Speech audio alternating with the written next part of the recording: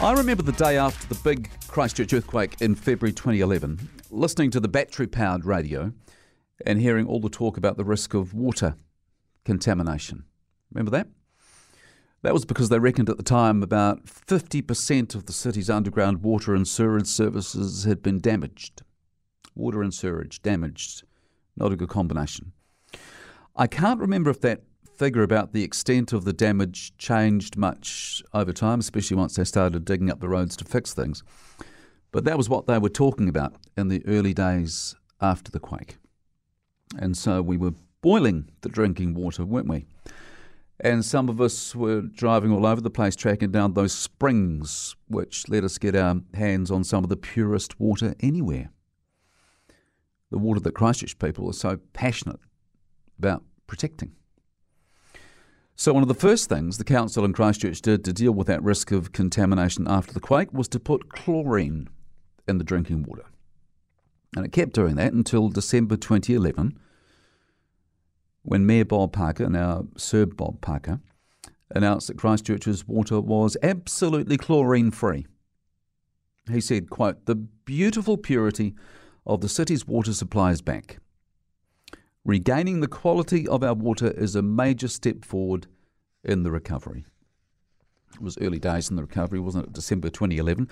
But that was when the chlorination of the water stopped. I say stopped and not ended, because if you fast forward to early 2018, that was when the Christchurch City Council decided to bring the chlorine back after it reviewed its underground wells and pumping stations and found that things weren't as they should be. It was ages before councillors became aware of it. Remember that? Remember all the fuss about that? But it was eventually, in March 2018, they somewhat reluctantly agreed to use chlorine again to treat the water at the 56 pumping stations in Christchurch because there was an issue with the wellheads that needed to be sorted. This, of course, came after the situation in Havelock North a couple of years earlier in 2016 when 3 people died and 5,500 people got crook because of a disease in the water supply there. And that very unfortunate incident has become, I'm not wanting to sound crass here, but it's become the government's poster child for its 3 waters reforms, hasn't it? But back to Christchurch, where we still have chlorine in the water in some parts of town, despite some of our local body politicians banging on about getting rid of it. Now, all of that stuff with the chlorine started way before the COVID pandemic.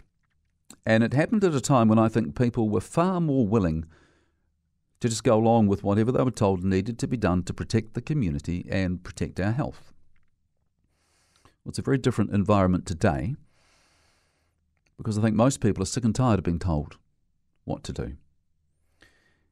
But it's the environment in which the Christchurch City Council is having to work out now how it's going to go about putting fluoride in our drinking water. So we won't just have chlorine, we'll have fluoride in our water too because the Ministry of Health says we have to.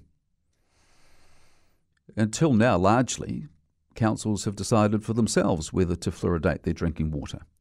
And Christchurch hasn't done it, hasn't thought it's needed. In fact, Christchurch is the largest city in the country not to be fluorinated.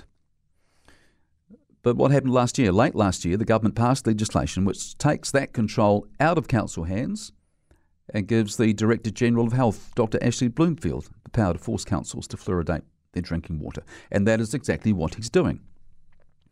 And early next month, Christchurch City councillors are going to be told what it's going to cost. The estimates are being done by council staff right now. By the way, the money for fluoridation of Christchurch's drinking water won't be coming from the government. The council is going to have to pay for it. Although I see Mayor Leanne Dalzell pushing back on that, saying whatever it costs, the government should be paying because the government's forcing the council to do it. So we will see what happens on that front. But what I'm keen to talk about today is fluoridation itself, the fact we're being forced by the Ministry of Health and the government to do it, and how we feel about another major health directive coming from Wellington after everything we've been through over the last couple of years. Now, as far as I'm concerned, I don't have a problem with fluoridation. If you believe the experts, and I'm happy to believe them on this one, They say children living in places which don't have fluoride in the water are 20% more likely to have tooth decay. So that means kids growing up in Christchurch have 20% more chance of tooth decay than kids elsewhere in the country. So why wouldn't you do something about it? And if fluoride's the answer, I'm good with it.